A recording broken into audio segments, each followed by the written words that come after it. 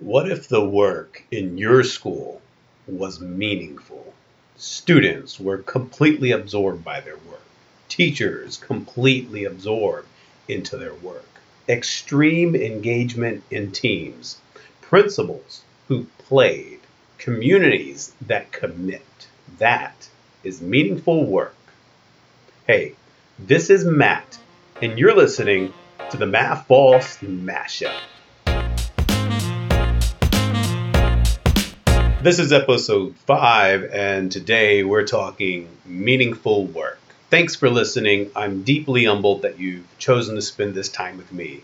Let's get started on a topic called workplace envy. It happens in schools where teachers are driven by success, and that's a good thing. Then the envy part is not. Envy disrupts teams. It undermines long-term school performance. In toxic cultures, envy persists. It is the distress that we feel when others succeed, when you perceive that you don't have a fair shot. Workplace envy is hard to admit. It's even harder to manage as the school leader. But if it persists, self-respect suffers. Self-sabotage is likely. Tension tangles teamwork, and work becomes meaningless. And meaningless work is the enemy of schools. It's the enemy of learning.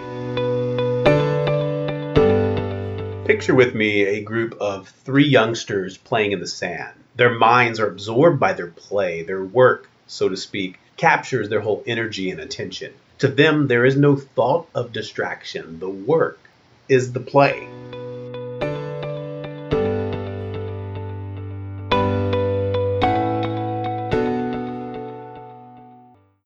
Jeff Springer is the name of a former principal whom I recently met, who's currently completing his doctoral studies in the area of transformative leadership. And he's exploring the concept of play. Part of his work focuses on, beyond the drive for food and sleep, play, biologically speaking, is our greatest drive. His work is looking into how creativity and engagement diminishes when we are deprived of play. And he's looking into the idea of how play can transform campuses, how play can create innovative leadership in principals. He's also looking into how play can provide a culture of creativity.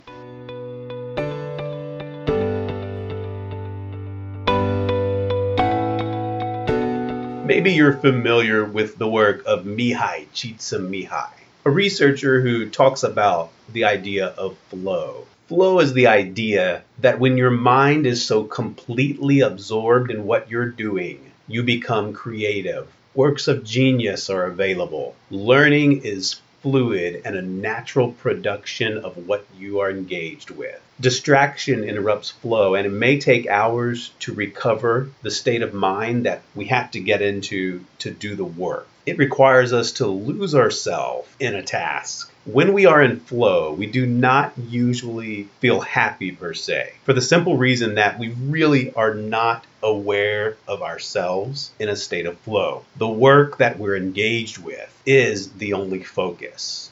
When we get out of a state of flow, there's a sensation of happiness, a sensation of we've indulged in something meaningful.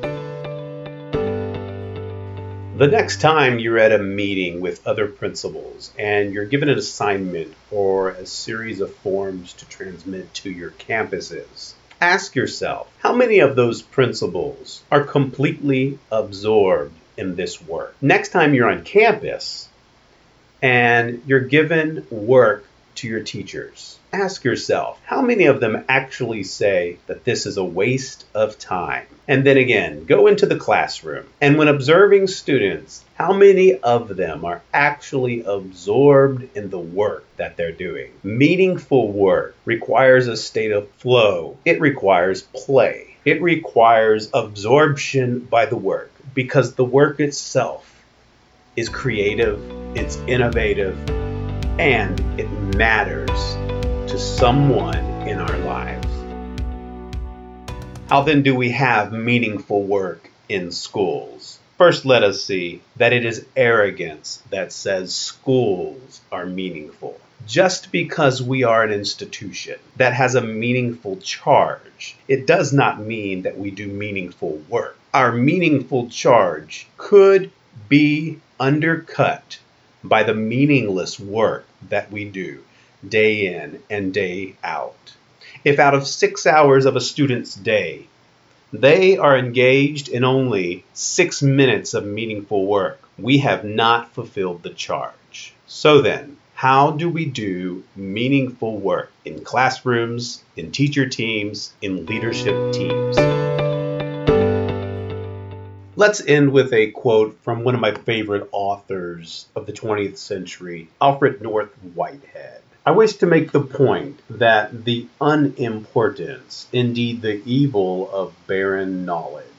The importance of knowledge lies in its use, in our active mastery of it. That is to say, in meaningful work. The human mind rejects knowledge imparted. The craving for expansion, for activity, inherent in youth is disgusted by a dry imposition of disciplined knowledge.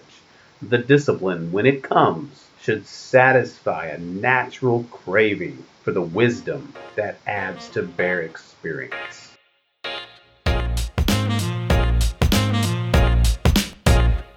Hey there, and thanks for listening to episode 5. If you'd like to reach out to Jeff Springer and learn more about his research, you can tweet him at cultivatingplay or email Jeff at cultivatingplay.org. I don't want to leave you just yet. If you have not seen the long-form blog posts that I do each month, you can check them out at mathboss.wordpress.com. Thanks again for listening. If you enjoyed this, share it with a friend, pass it along. I hope that you find your place to play, your place of flow, and to inspire others to do the same, to engage in meaningful work.